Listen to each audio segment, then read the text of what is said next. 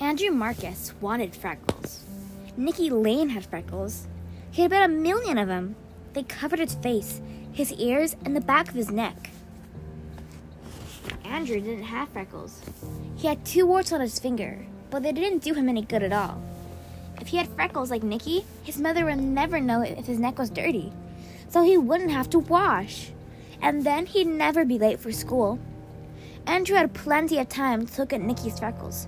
He sat right behind him in class. Once, he even tried to count them.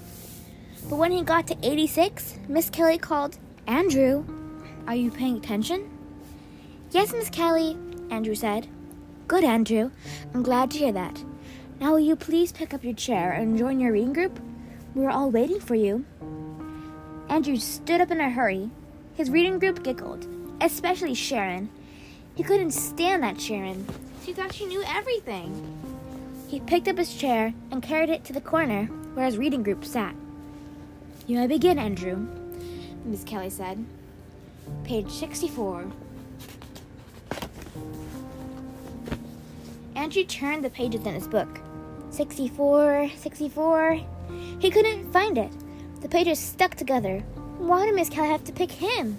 Everybody else already had their books open to the right page. Sharon kept giggling. She covered her mouth to keep in the noise, but Andrew knew what was going on. He finally found page 64, right where it was supposed to be, between pages 63 and 65. If he had his own freckles, he wouldn't have to count Nicky Lane's. Then he'd hear Miss Kelly when she called reading groups, and nobody would laugh at him. Later, when the bell rang, Andrew pointed and poked Nicky Lane. "What do you want?" Nicky asked, turning around. "I was wondering about your freckles," Andrew said. "Oh yeah? What about them?" Andrew felt pretty stupid. "Well, how did you get them?" "What do you mean, how? You get born with them, that's how." Andrew thought that's what Nicky would say. Some help he was. "Line up, boys and girls," Miss Kelly said. "Time to go home now."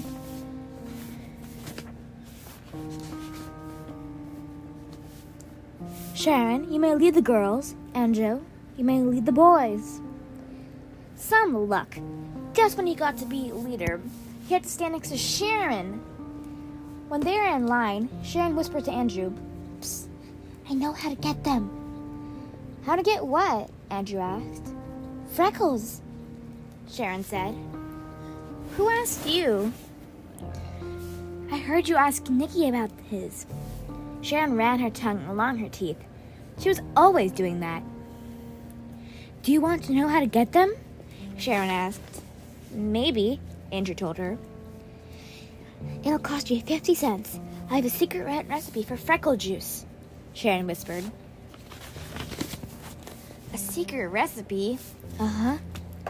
Sharon's tongue reminded Andrew of a frog catching flies. He wondered if Sharon ever got a mouthful of bugs the way she opened her mouth and wiggled her tongue around. Andrew inspected Sharon's face. "You don't even have freckles," he said. "Look close," Sharon said. "I got 6 in my nose." "Big deal. A lot of good 6 will do. You can get as many as you want. 6 was enough for me. It'll depend on how much freckle juice you drink." Andrew didn't believe Sharon for a minute. Not 1 minute.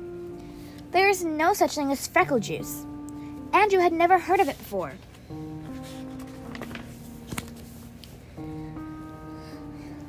That night, Andrew had trouble sleeping. He kept thinking about the freckle juice.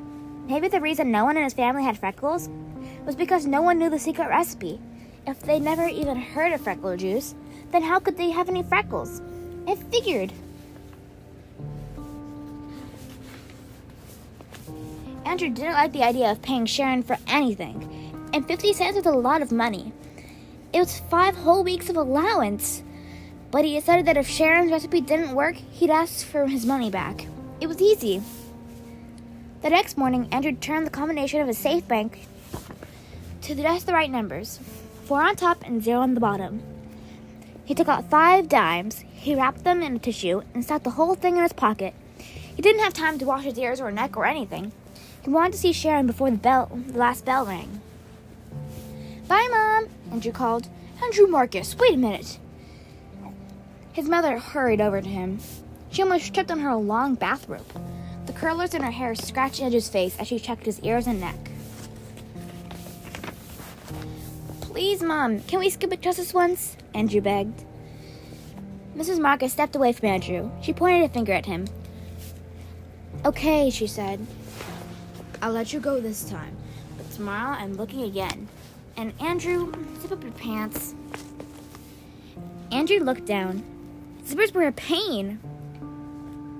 "This afternoon when you come home, I'll be next door. Miss Barrows invited me over to play cards. You come get the key for me, okay?" "Sure, Mom. Okay." Andrew raced to school. He could hardly wait to see the secret recipe. First, he'd look at it, and if it didn't seem any good, he just wouldn't pay. Sharon was already out at her desk when Andrew arrived. He went right over to her. "Did you bring it?" he asked. "Bring what?" Sharon opened her eyes real wide. "You know it! The secret recipe for freckle juice!" "Oh, that! I have it right here." Sharon patted her pocket. "Well, let's see it." "Do you have 50 cents? Sharon asked. "Sure, right here." Andrew patted his pocket. "I'm not going to show it to you until you pay," Sharon said. Andrew shook his head. "Oh, no. First, I want to see it." "Sorry, Andrew. A deal's a deal." Sharon opened a book and pretended to read. "Andrew Marcus," Miss Kelly said. "Will you please sit down? The second bell just rang. This morning we'll begin with a rhythmic. Nikki, please pass out the yellow paper. When you get your paper, begin to work on problems on the board." Andrew went to his seat. Then he took the tissue with 5 dimes out of his pocket. He hid it near the floor and aimed it toward Sharon. She sat in the next row. Sharon stuck out her foot and stepped on the tissue. Then she slid it over until she could reach it with her hand. She bent down and picked it up. Miss Kelly didn't notice. Sharon counted the 5 dimes. Then she took a piece of folded up white paper out of her pocket and threw it to Andrew.